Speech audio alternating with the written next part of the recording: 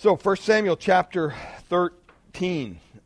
This is kind of the section of 1 Samuel where we're talking about the rise and fall of Saul, the king. And up to this point, we've been looking at his rise to leadership. And in chapter 13, we begin to see the other side of his rise, the demise of his leadership, the fall of his leadership. And it just begins to unravel. And it's unfortunate, but we have to remember this was whose king? This was the people's king. This was the king that the people wanted. And Samuel tried to warn them, gave them all the warnings, but they did not heed his warning, and they wanted a king like everybody else. And they got one. So the story of Saul's a little frustrating, but it's also very, I would say, kind of instructive for all of us. He was doing pretty well. He started out, remember, he was kind of humble, didn't want to be the king, and he was responsible. He relied on the Spirit of God at one point. He was a good leader to some degree.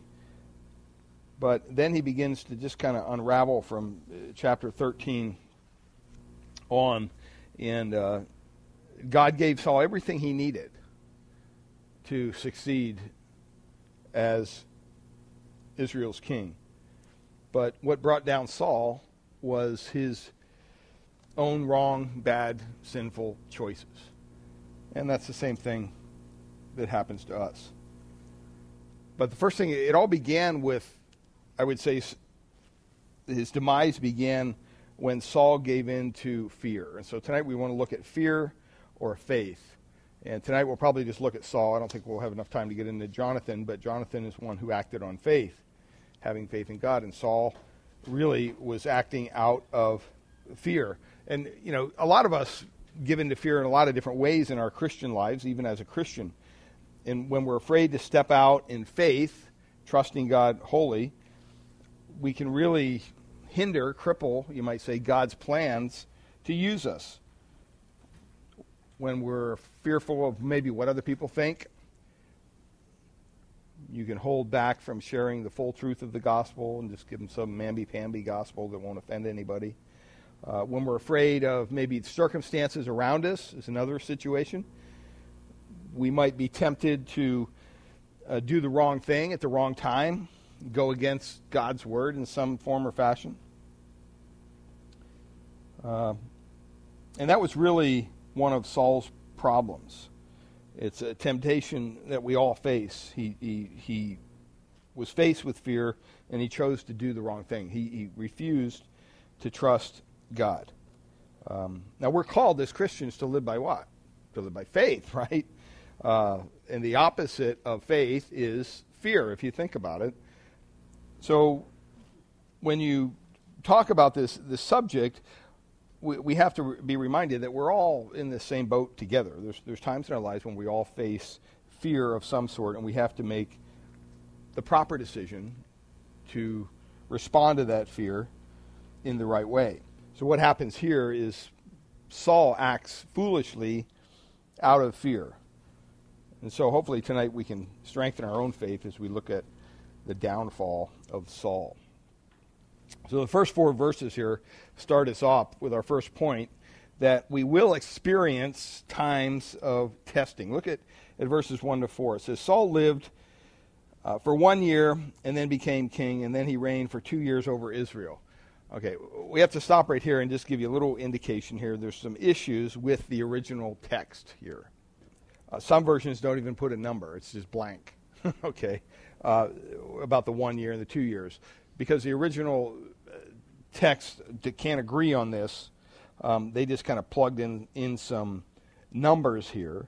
Now, it does say in Acts 13:21, which is inspired text, it says that Saul ruled Israel 40 years. But the age when he became king is nowhere recorded in Scripture. How this pans out, it's kind of irrelevant. It's kind of a minor point. But just go to say that's why all the different versions will say different things. Some of them don't even put a number. It just says Saul lived and then became king. They don't put any numbers at all. And so there's an issue there. Thank God it's over something as simple as this, right? It's not a real doctrinal issue. And remember, the original text of Scripture was what? It was inspired by God's hand, okay, in its original autographs. In other words, when this was recorded, it was complete, it was full. Well, over the thousands of years, copies get made and things get discombobulated. And it's amazing that we have the written text in pretty much full form. There's a couple issues here, and there's a couple issues in other parts of the Old Testament where things don't agree, and there may have been an error in copying the original. But please understand, there was no error in the original, because we believe that God's Word is inspired. And all those issues, a lot of them can be explained away when you compare other texts with the text in question. And so there's a whole higher criticism thing that you can look at that, and people take that to the nth degree. I just choose to believe that, hey, this is God's Word, and there may be a little issue here, but it doesn't really play a major factor in what we're looking at. So in verse 2, it says, Saul chose 3,000 men of Israel. 2,000 were with Saul in Michmash and the hill country of Bethel, and 1,000 were with Jonathan in Gibeah of Benjamin. The rest of the people he sent home, every man to his tent. And so we see that Saul is getting ready to fight the onslaught of the Philistines. He knows they're kind of at bay. It says here that 1,000 were with Jonathan. It doesn't tell us that that's his son, but that's who it is. We'll learn a little more about Jonathan probably next week. In Gibeah of Benjamin. And he sent the rest of them home. So he figured, you know what, okay, I'm going to do this wise. I'm not going to put everything out there. I'm going to select some men. And he had 3,000 men of Israel, 2,000 with Saul. He divides them up, and 1,000 with his son. And the rest of them, he says, go home, but you're kind of on call in case something, the rafters start to rattle. We're going to call you out. Verse 3, Jonathan defeated the garrison of the Philistines that was at Gibeah, and the Philistines heard of it. And Saul blew the trumpet throughout the land, saying, let the Hebrews hear. Now, what's happening here? The first point here is that there are going to be times of testing in our lives. Even as Christians, we go through trials, do we not? We go through times of trials and tribulation. It doesn't mean that we've messed up. It doesn't mean that God's checked out or forgotten you. It's just part of life. If you haven't gone through a trial as a believer, check your pulse. You're probably not alive, because everybody does. We all go through things like that. Having trials in your life is simply being here on earth. It means you haven't gone to heaven yet. And so you will experience times of testing. But when that time of testing comes, you have to choose between what? Fear and faith. How are you going to look at that time of testing? How are you going to look at that time of tribulation? Will you give in to fear and fall away from God, or will you trust God to somehow pull you through that time and make that situation into a lesson to help you grow in your faith? Well, here's a couple principles that we can learn. In verses 1 and 2, you see how they prepared themselves for battle. And that's the first one. Prepare yourself for battle. Don't think that, being a Christian is just going to be some cakewalk. All right? You're in a war. You're in a battle. And so it tells us there that he got the men ready, and he had a plan. He was king over Israel here, and so he chose 3,000 men to form the initial standing army of Israel. And he sent the rest of them home, kind of like a reserve. If these guys get wiped out, at least we have some guys that can come in to support us. So he divided the group there, as you read, 2,000 and 1,000 between him and his son. And this is the first time that Jonathan's name appears in Scripture anywhere. We're not told that he's Saul's son yet, but we will be. He will tell us that. But Saul was realistic. He knew that battles were coming. He knew that as a king, he had to protect his people. And so he did just that. And you know what? The Bible tells us the same thing as believers. By application, you can take this and say, well, what about battles in our lives? What does the Bible say about that? Well, if you turn over to Ephesians chapter 6, verses 10 and 11, it tells us very clearly. Paul writes in Ephesians chapter 6, finally be strong in the Lord and in his mighty power. And then he says this, put on the full armor of God so that you can take your stand against the devil's schemes. Why does Paul tell us to do that? Because he knows that you have to be prepared for the battle. That's what the Christian life is. When you enter into Christ, you enter into an area where spiritual warfare is very real. It's going on all around us all the time, even though we don't see it.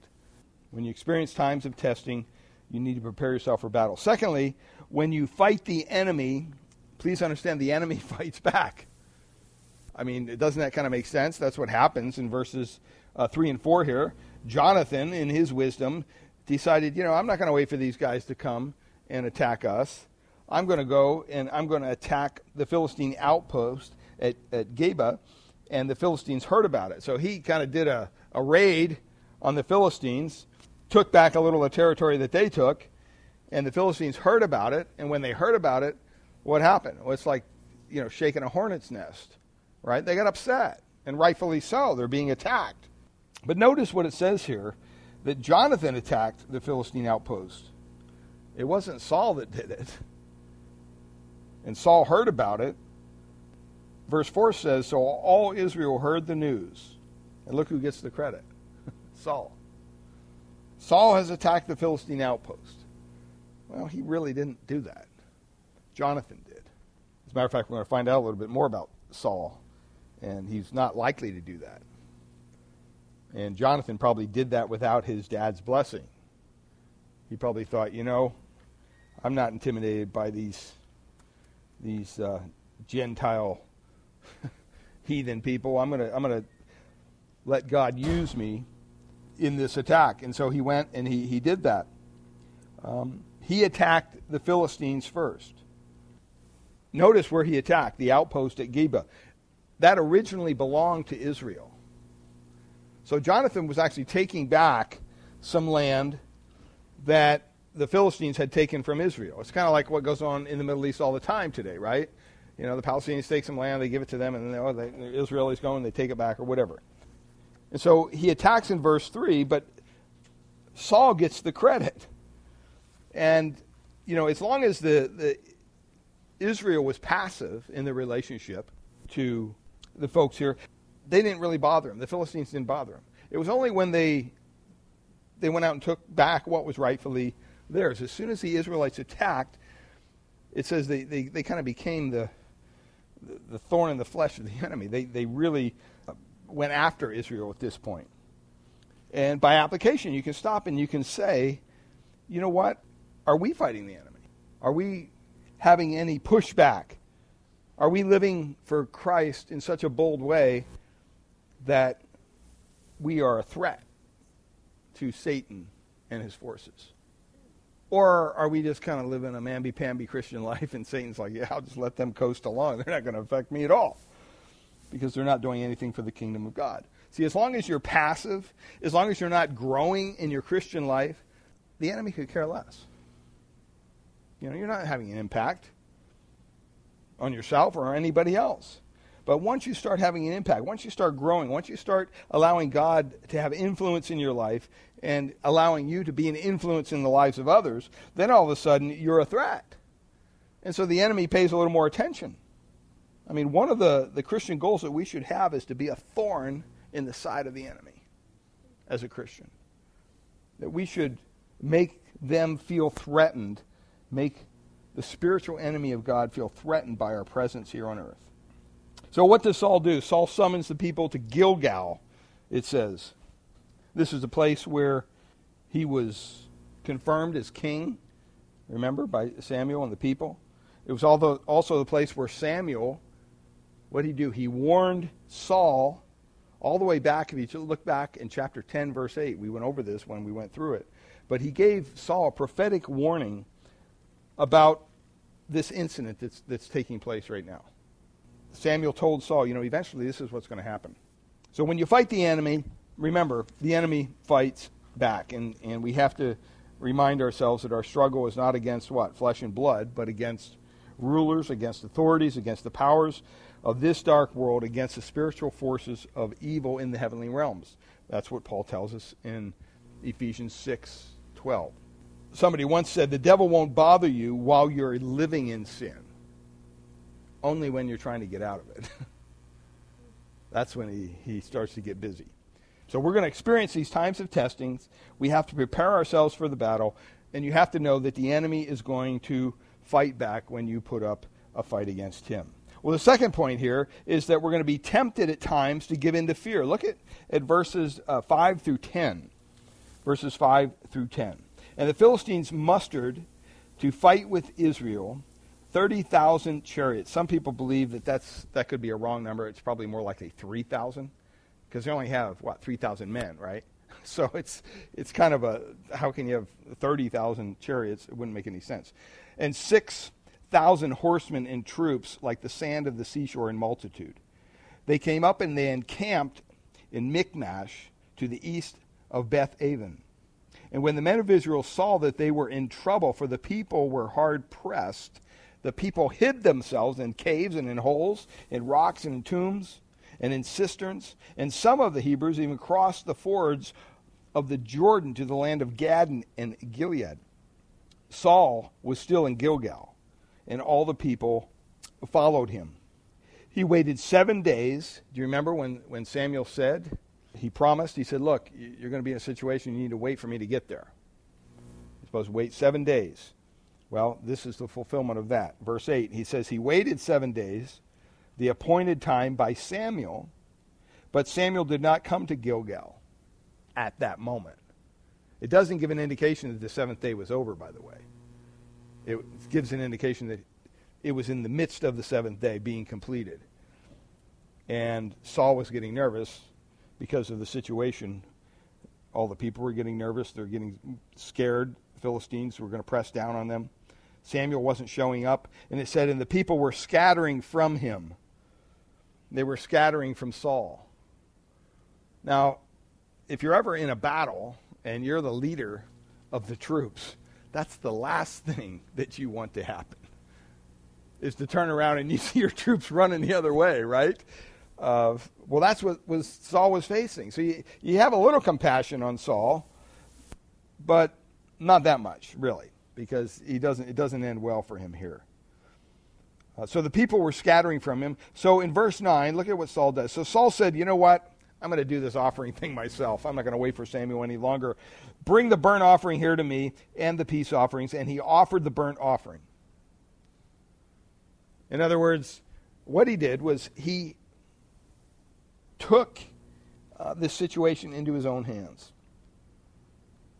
And so when you're tempted to give in to fear, first of all, your problems in verse 5 may seem overwhelming. That's most likely when you're going to be fearful. When you're looking at a situation that just seems like there's no way we're ever going to get out of that. I mean, when you stop and you think about it, here's what they had. They had 3,000 chariots, 6,000 charioteers, and soldiers as numerous as the sand on the seashore. That's the Philistine side. Poor Saul has 3,000 people. That's it. He had 3,000 men in his standing army, and he's facing an army with 3,000 chariots, 6,000 people to drive the chariots, and plus all the soldiers that you would ever need to complete a battle. He's outnumbered. Saul's outnumbered. Saul's outgunned. And so you kind of feel for him. You know, you're kind of thinking, well, okay. I mean, I'd probably be fearful too if I was in that situation. And notice here, it says that the Philistines went up and they camped at Michmash. See that? Verse 11. But go back to verse 2. It says Saul chose 3,000 men. 2,000 were with Saul where? In Michmash. So guess what? They're retreating. They're not advancing. Remember, Jonathan tried to take back Geba, the little outpost there that once belonged to them, and the Philistines occupied that, so he went up and attacked them. But now they're even worse off, because it says where Saul was before, now the Philistines had set up camp there. They've displaced Saul and his army from their own camp. I mean, that's just disheartening for a warrior, for somebody who's in a battle, to have to give up land, to have to retreat. That's like the last resort in a war. It's the last thing you want to do. But they've already lost ground in this battle. And you know what? By application, sometimes in our spiritual lives, we don't start off as a Christian here, and it's just this steady, rocket to becoming like Christ. That's not how the Christian life is it? It kind of first maybe goes like this, and then you hit a couple bumps, and you're up. Every other day, you're dealing with setbacks in our own lives. I love the book that Chuck Swindoll wrote several years ago, back in the 80s, I think, 3 Steps Forward, 2 Steps Back. It's a great little book on the Christian life, because the Christian life isn't easy. But guess what? It's not supposed to be easy, right? If it was easy, we could just do it on our own. But the Bible says we need to depend on Christ each and every day to get this thing completed. And sometimes it feels as if you're taking 3 steps forward and 2 steps back. But the important thing is that we keep on what? Moving. Don't retreat. Keep on moving forward. And sometimes, the problems we face, frankly, are overwhelming. We don't know how to look forward. We don't know the way forward. We don't know how we're going to cope with it. We don't know how we can get up. And sometimes we feel like we can't even face another day. But the Apostle Paul felt that way. If you look at 2 Corinthians chapter 4, verses 8 and 9, he felt this way. This is the giant, the Apostle Paul. Here's how he felt at times. In verses 8 and 9 of 2 Corinthians 4, he says, "We are hard pressed on every side, but not crushed, perplexed, but not in despair, persecuted, but not abandoned, struck down, but not destroyed." See, when our problems seem overwhelming, as they did for Saul, we'll be tempted to give in to fear, to stop trusting the Lord in faith and give in to fear. And that's what Saul was facing in our passage. And we all face that at times. Second point here, everyone around you may be responding in fear. Look at verses 6 and 7. It says, "When the men of Israel saw that their situation was critical and that their army was hard pressed, they hid." One translation says they hid in caves and thickets, among the rocks and the pits and the cisterns. Some Hebrews even crossed the Jordan to the land of Gad and Gilead. What did Saul do? He remained at Gilgal, and all the troops with him were quaking with fear. So not only is he losing ground to the enemy, he's losing the support of his own people. He's a commander who is commanding a losing army. They're just beat up. They're tired. And instead of standing together strong, as they should, against the enemy, they're hiding. They're hiding in the rocks. They're hiding in the cliffs. Some of them even climb down to the bottom of wells. That's what the word cisterns, to get away from it. I remember Crystal telling me when they had that missile scare over in Hawaii, she said there was actually parents going out, pulling up storm drains and throwing their children in them. I mean, that was probably more toxic than the nuclear waste that was coming down, or that would have came down on them. But, people do odd things when they're faced with fear. They also deserted. It says some crossed over the fords to get in Gilead there. And so they didn't want to have anything to do with it. They didn't want to be on a losing side of a battle. They went AWOL. Proverbs 28:1 says this, "The wicked flee, though no one pursues. But the righteous are as bold as a lion." It's hard enough to fight the battle when you have your support system in place, right? That's tough. War is always tough. But when everyone around you is responding with fear, it's very tempting to give into that. That's how riots happen. That's how people get trampled, right? Somebody yells, fire or shooter in a theater. Everybody starts trying to get out, and they're fearful. They're just running over people. They don't care. And it's a crowd reaction. And so even though everyone around us may be responding in fear, stop and say, "You know what, God, I got to trust you by faith through this situation." Verse 8 tells us the third thing here. God may not deliver you right away. We don't like to hear that, but that's the truth. Look at verse 8. It says, he waited 7 days, and that time was even set by Samuel. But Samuel did not come to Gilgal, and Saul's men began to scatter. Samuel had told Saul to wait 7 days for him at Gilgal. Now, 7 days may not seem like a long time, but you know what? When you're waiting, and you've probably been there for that doctor's report of that test or whatever you had a concern, and they keep on putting it off. Oh, we don't have the test back. It's like, come on, And sometimes that's even 48 hours, 72 hours, and we're going nuts over things like that. Well, here's 7 days. Every day is difficult when you're under the gun, right? When you're in that time of testing. Every day is difficult. It doesn't just, you can't really take a day off. It's just the way it is until the issue is resolved. And so as each day passed and Samuel didn't come, he's counting down the days. Saul begins to get desperate. He begins to get fearful. The enemy was pressing in. His men are beginning to scatter. He's turning around. They're running the other way. Samuel's still not there. Did you ever ask yourself why God sometimes makes us wait? Why does God make us wait? I think part of it, obviously, is to what? To strengthen our faith. When we get ourselves in a situation, he doesn't just come down with a little wand and go, boom, it's all gone. You're happy again in Jesus. No. Sometimes there's consequences. Sometimes we have to wait it out. And part of it is because God's plan is bigger than us. Right? I mean, here's God's plan. We're looking at one little sliver of God's plan in our myopic little life here. It's like a vapor. And God's plan is so much bigger than that. Why did this person get this illness and end up in the hospital? I don't know. But maybe they needed to talk to somebody that was next to them in the hospital. I don't know what God's plan is. We don't know. We can't question it. We do know that God is sovereign, right? We know that God is good. We know that we can trust him with the details of our lives. Those are all facts. And so we need to adopt that same attitude that David had. Remember when David wrote in Psalm 31, verses 14 and 15, he says, but I trust in you, O Lord. I say, you are my God. My times are in your hands. Deliver me from my enemies and from those who pursue me. At times we feel like we're being pursued. At times we feel like there's enemies all around. And the only thing we can do is cry out to God. Now, God may not deliver us right away, but he will deliver you. That's a promise he makes. Because your time is in his hands.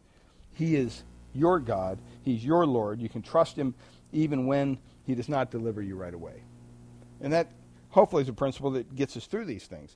Fourth thing here is fear can lead you to do the wrong thing. We've all probably been there, done that. Look at verse 9. So Saul said, bring the burnt offering here to me and the peace offerings.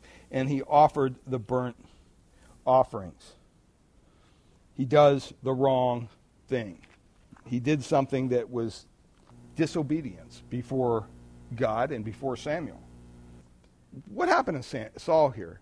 I mean, yeah, he was fearful, whatever, but really what happened is he ran out of patience, right? He was being pressed into a corner. He ran out of patience. The enemy was pressing in. His men were scattering. So you know what? He said, okay, I'm done with this waiting on this spiritual Samuel guy. I'm just going to do my own thing here. Bring the offering here. He took matters into his own hands. How many times when you were in a situation like that and you took matters into your own hands did it actually work out? Usually it doesn't. Usually somehow we make the issue worse. Now sometimes in God's grace he allows us to kind of wiggle through something and we end up taking credit for it. But more times than not, God allows these circumstances into our lives because he wants us to trust him more. And so instead of waiting for Samuel, he began to offer these sacrifices himself. If he had only waited just a little while longer, look at what it says in the very next verse. He offered the burnt offerings. He made the decision. He did it. Just bring the offerings here. As soon as he had finished offering the burnt offering, guess who shows up? Samuel. That's just the way God works. If he just would have waited. everything would have been fine. And look at what happens. And Saul went out to meet him and greet him. You know, the seventh day wasn't over yet. And, you know, you might say, well, you know, what's the big deal here? He just made these offerings. Other people had made offerings. It wasn't that. It was that he disobeyed the command of God's representative. Samuel was God's representative. It wasn't so much that he went through this process of offering this offering. I mean, he did it in the wrong way and everything. But aside from that, it was the idea that he was disobedient. This man of God, Samuel, told him just a couple chapters prior, you know what, this is going to happen. You got to wait 7 days, and then I'm going to come. I'll be there. And when Saul was pressed and grew impatient, he took matters into his own hands. And he did exactly what kind of Samuel said, don't do. You need to wait for me, and then we'll do the offerings. And he couldn't wait. And so he goes out to greet him. You know, in Proverbs 29:25, it says this, fear of man will prove to be a snare, but whoever trusts in the Lord is kept safe. Fear of man will prove to be a snare, but whoever trusts in the Lord is kept safe. Any fear of any kind will prove to be a temptation, will prove to be a snare. But you're always safe when you choose to trust in the Lord. So we're going to experience times of testing. When you do, you'll be tempted to give in to times of fear. And that's when you have to choose faith over fear. Because, as with Saul, fear leads down the wrong path. It leads us to do the wrong thing. Well, let's look at the third point here in verse 11 to 15. It's foolish to let go of God and His Word in your time of need. I've seen this many times. People proclaim to be a Christian or whatever, and they get into a fix in their life, and you know what? They stop coming to the church, they stop fellowshipping, they stop reading their Bible. Why? Just because they had some trials in their life. Now, whether they're legitimately Christian or not, who knows? But that's the last time that you need to, turn away from God when you're in a dire situation. It's foolish to let go of God and His Word in time of need. I mean, stop and think about it. Are your problems overwhelming? Is everyone else responding in fear around you? Is God not delivering you right away? Are you tempted to give in to fear and do the wrong thing just like Saul did? Well, that's when you need God the most. That's when you need to really cry out to God. It's a foolish thing to turn away from God at that point. And usually it goes like this. When people do that, in verses 11 and 12, it tells us what happens. They justify their wrong actions. Look at what it says. Samuel shows up right after the smoke is still rising from the offering, no doubt. Saul looks up and kind of goes, oh no, here he comes. I better go out and greet him. You ever been in that situation? Maybe you're at a function or something, and you and your wife are going like this, and you see her coming, and I got to get over here, away from these people to talk to her before we go in, and that's what Saul's doing here. He's kind of like, okay, I'm going to meet Samuel out there and try to talk to him a little bit about what went on here, because obviously he does not look happy. So he went out to meet him. Samuel said, "What have you done?" Looking at Saul, "What have you done?" And Saul said, "Well, when I saw that the people were scattering from me, and you weren't showing up, and the Philistines took over Michmash, I said to myself, well, the Philistines are going to come down against me at Gilgal, and I have not sought the favor of the Lord. Look at this. So I forced myself, and I offered the burnt offerings." That's so like us. That's so human. That's so real when you stop and think about it. Samuel here is aghast at Saul's actions. He's just blown away that he would even do something like this. It's kind of like when you warn your children, look, in this situation, please do not do this. Do not do this. Okay. And then the situation comes and they do just that. And you're going, what haven't I told you? Didn't I tell you? That's what Samuel's dealing with here. Saul's correct answer to Samuel's question would have been what? What would have been Saul's correct answer? What have you done here, Saul? Yeah, he should have said, yeah, I blew it. Sorry, I sinned. But that's not what he does. He has the opportunity. He has the opportunity to confess his sin, to repent. But instead of confessing, like we do so many times, what's he do? He chooses to blame somebody else. He goes all the way back to the garden, folks. This isn't anything new, right? He blames everyone else. He blames the Philistines for getting ready to attack. He blames his own men for scattering. He even blames Samuel for not getting there on time. So what's he trying to do? He's trying to justify his wrong actions. He's putting his own justifications over the word of God that came to him through the prophet Samuel. And then he says, I forced myself. I felt compelled to do the burnt offerings.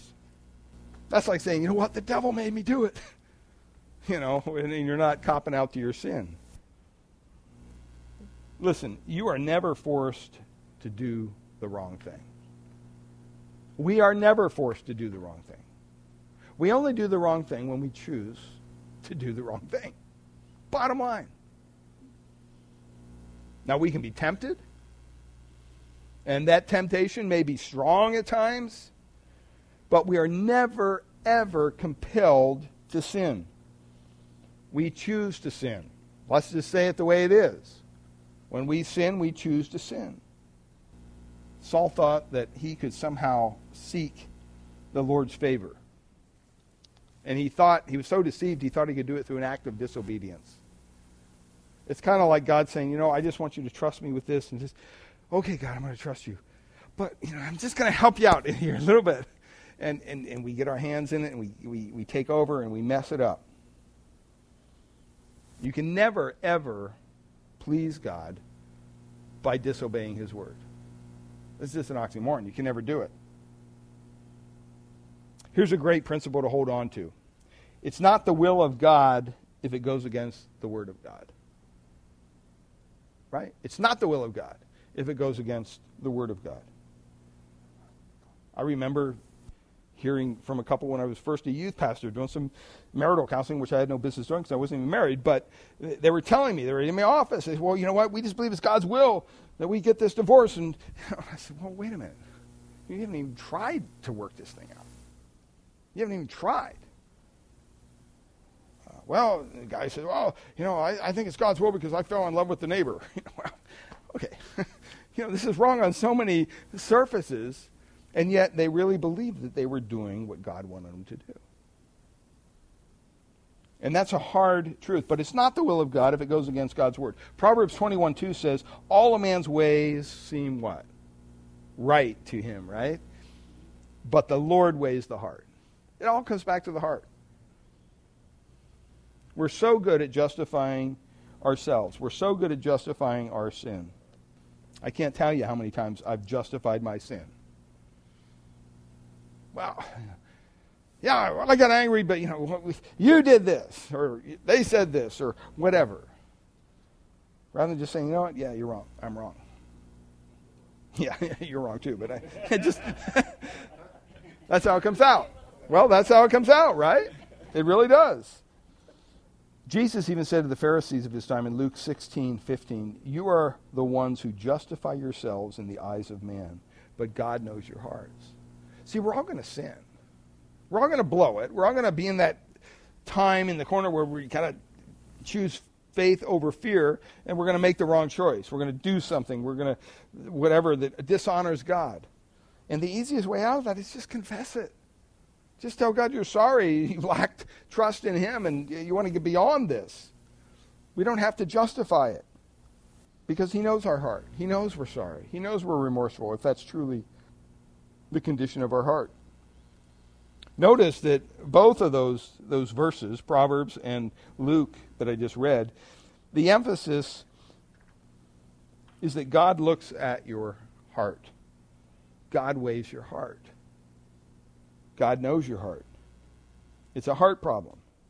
And this will become an important part of Samuel's response to Saul. We've heard the phrase about David, right? We call him what? A man after God's own heart. Well, it's interesting because as you study that out, we think, wow, he was just such a godly man. Well, that's not what that verse is saying. Okay? See, it's not an expression, a man after God's own heart, when it's referring to David. It's not an expression of the future king's godliness. That's not what the emphasis is. It's an expression that the future king is going to be God's choice, not man's choice. One commentator says this, John Woodhouse, he's an Australian theologian. He says, a man of God's own choosing is what that means. A man God has set his heart on. It is talking about the place the man has in God's heart rather than the place God has in man's heart. It's talking about the place the man has in God's heart rather than the place God has in man's heart. See, we switch that around and we think, oh, David must have been, I want to be a man after God's own heart. Well, what that's referring to is that, you know what, when God looked at David, he said, you know what, this is a man who I'm going to set my heart upon. I'm going to use this man.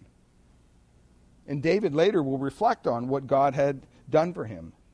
In 2 Samuel chapter 7, verse 21, David says this, because of your promise and according to your own heart, he's talking to God, you have brought about all this greatness to make your servant know it. According to your own heart in that phrase is literally after your own heart. So David was exalted as the future leader of Israel because of what was in God's heart toward David, his sovereign, gracious will. Remember, the name Saul has the connotation, it means asked for. And that's literally what that means, is King Saul was the king the people asked for. God gave them just what they wanted. Remember, we talked about be careful what you pray for because God might actually give it to you. See, he is the people's choice for king. Saul was. He wasn't God's choice. And remember, Samuel, time and time again, tried to warn him. He tried to warn Saul. And his reign ends in utter failure. Now, when we get to David, David will be God's choice. And think about it. From his reign comes the new Adam, Christ, you know. And that's such an important point to make, that you have these two parallel dynasties, you might say. One is built on fear, one is built on faith. And you see how God uses them. So when we've done something wrong, don't add to the sin. Don't add to the situation by trying to justify it. It's time to confess. Just own up to it. Take responsibility for your actions. Second thing here, there may be long-term consequences. Look at what it says in verses 13 to 14. Verse 13, and Samuel said to Saul, you have done foolishly. You have not kept the command of the Lord your God, with which he commanded you. For then the Lord would have established your kingdom over Israel forever. In other words, if Saul would have just done the right thing here, if he just would have waited for Samuel to get there, if he just would have, instead of responding in fear and acting foolishly, if he would have just trusted God in faith, Samuel himself says, you know what, your kingdom would have went on forever. Yeah, exactly. Well, actually, this isn't the first time, right? He warned him before about it as well. But Samuel tells you've acted foolishly. See, it's foolish to let go of God and his word in your time of need. Saul was in another time of need, and he turned his back on Samuel. He turned his back on God's representative. He turned his back on the word of God that was shared with him. And as a result of Saul's disobedience, Saul will no longer have any lasting dynasty whatsoever. God has chosen someone else, a man after God's own heart. See, Saul's problem is not that the Philistines are assembling for war. That's a problem, but that's not the main problem. Because God was going to take care of that anyway. That was like nothing. His real problem is what? His disobedience of God's command. See, sometimes when we're in a situation, a trial or tribulation, whatever you might want to call it, we get so focused on the trial or tribulation that we lose sight of what God is trying to teach us. And see, that's what happened to Saul. He got so focused on all this other stuff, he didn't even realize that he was being disobedient to what Samuel had just told him. He did not listen to the word of God as given through Samuel. It's a heart problem. What do I mean by that? Basically, he placed himself as authority over God and over his word. He said, you know what, I know God's word says this. I know Samuel told me this, but you know what? I'm not going to wait any longer. I got to do something here, so I'm going to take over. He takes authority over God's word. That's what happens every time we sin. That's what happens every time we get ourselves in a situation that is not honoring to the Lord. We more than likely have placed ourselves as the authority over God and his word. He loses the opportunity for his family to remain on the throne, and really it's a shame because Jonathan probably would have made a great king. He was a pretty good guy. But because his dad messed up, the whole line's wiped out as far as their reigning. And remember, this all happens where? At Gilgal. So Saul is rejected by God in the same place where what? He's initially made king by the people. It all happens in the same location. I mean, talk about losing ground. It's a harsh penalty for such a little sin. But I'm reminded of John Wesley, who once said there is no such thing as a little sin, because there's no such thing as a little God to sin against. And at this time, only Saul's dynasty and family is rejected. Remember, this is the beginning of Saul's fall. He'll still remain on the throne. It's not until chapter 15 that he's rejected as king. But it gives us an idea, really, of what God desires from us. And so when you stop and you look at this situation going on here, you begin to realize that, you know what, when we sin, we need to ask God for forgiveness. And he will do just that. He'll forgive us. In Galatians 6:8, it says, the one who sows to please his sinful nature, from that nature will reap destruction. The one who sows to please the Spirit, from the Spirit will reap eternal life. There's always consequences to our actions. There's always consequences. But we have to learn to seek God's forgiveness, accept the consequences, and move forward in our life. Press on. Third thing here, verse 15, you may need to start all over again. Look at what it says in verse 15. And Samuel arose and went up from Gilgal, and the rest of the people went up after Saul to meet the army. They went up from Gilgal to Gibeah of Benjamin, and Saul numbered the people who were present with him. Look, about 600 men. That's all he had left. Sometimes the consequences can be severe, can they not? Sometimes you have to start all over again. You know, you see these people maybe their homes were ravaged by fire, or over in Hawaii, a volcano, or sometimes a flood. I mean, can you imagine everything you own, everything, gone in a matter of hours? And you have to start completely over. Well, Saul started off this chapter so strong. He was prepared for battle. He had a standing army of 3,000. He waited almost 7 whole days, almost made it for Samuel. But then what did he do? He acted foolishly out of fear. The consequences are devastating. When he counted the men remaining, he was down to 600 men. You know, when you make the wrong choices in life, sometimes you have to start over. That's okay. It's tough. It's hard to start over. But praise God, he gives us the grace to start over, right? Our God is a God of second chances, of third chances, many chances. He's never through with you. Proverbs 24:16 says this, though a righteous man falls 7 times, he rises again. So the principle is, if you fall down, get up. Don't just lay there. Get up. If you have to start over, then start over. Sometimes it's 3 steps forward, 2 steps back. But the main thing is you keep moving forward. Probably no one has ever fallen harder or hurt Jesus more severely than the Apostle Peter, as recorded in Luke chapter 22, as he denied Christ, even after he was warned that he would do so. Jesus said to Peter, "Simon, Simon, Satan has asked to sift you as wheat." But listen to what Jesus says. "But I have prayed for you, Simon, that your faith may not fail. And when you have turned back, strengthen your brothers." See, there's always that message of hope. You know, God never turns his back on his children, even though we make horrible decisions, even though we get ourselves in some bad situations.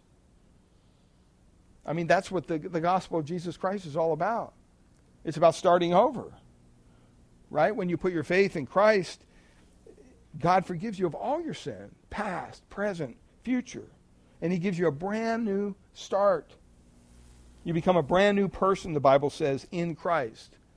You have a brand new personhood in Christ. You have a brand new direction in life. You have a new goal. You have a new power for living, a new eternal destiny. That's the good news of the gospel. That Jesus Christ is risen from the dead. And that you can start all over again by coming to him. So, what do we take away from this? Well, when we do wrong, don't try to justify your actions. Understand there may be long-term consequences. Know that you may need to start all over again. You know what? And that's okay. God has your back. He will forgive you. He will strengthen your faith. He will use you, if you're willing, for his kingdom and for his glory. So if you're going through some difficult times, or maybe you go through some difficult times in the future, whatever it may be, sometimes you're going to feel afraid. You're going to want to take over. You're going to be tempted to give in to fear rather than to faith. Don't do it. It's so foolish to let go of God and his word in your time of need. Stand strong. Trust God. Follow God's word. Choose faith over fear. Well, next week we'll continue in chapter 13 with the story of Jonathan. And this is a man who acted boldly in faith. He didn't cower in fear. And we'll look at that next week. Well, let's close in a word of prayer, and if you have any questions, we can go there then. Father, we just thank you for your word. Thank you for the example here in Scripture, even of Saul, a man who acted foolishly out of fear. Lord, help us not to be that person. Help us to constantly remind ourselves that we're called to trust you, to live our lives in faith, not by what we see, but, Lord, by the power of your word, by the power of your Spirit, that we would get to know you more through these studies, that we would get to know your word more, so that when we're pressed into those hard times, that we can fall back on that solid foundation of the word of God. And Lord, we just pray for every situation here that's represented, every family that's represented, and we pray that you would minister your grace to them. Help us to continually pursue Christ, setting all else aside. And Lord, that we would leave this place being willing to proclaim boldly the gospel of Christ, knowing that it is the only thing that can save the human heart from eternal hell. We thank you and we praise you in Jesus' precious name. Amen.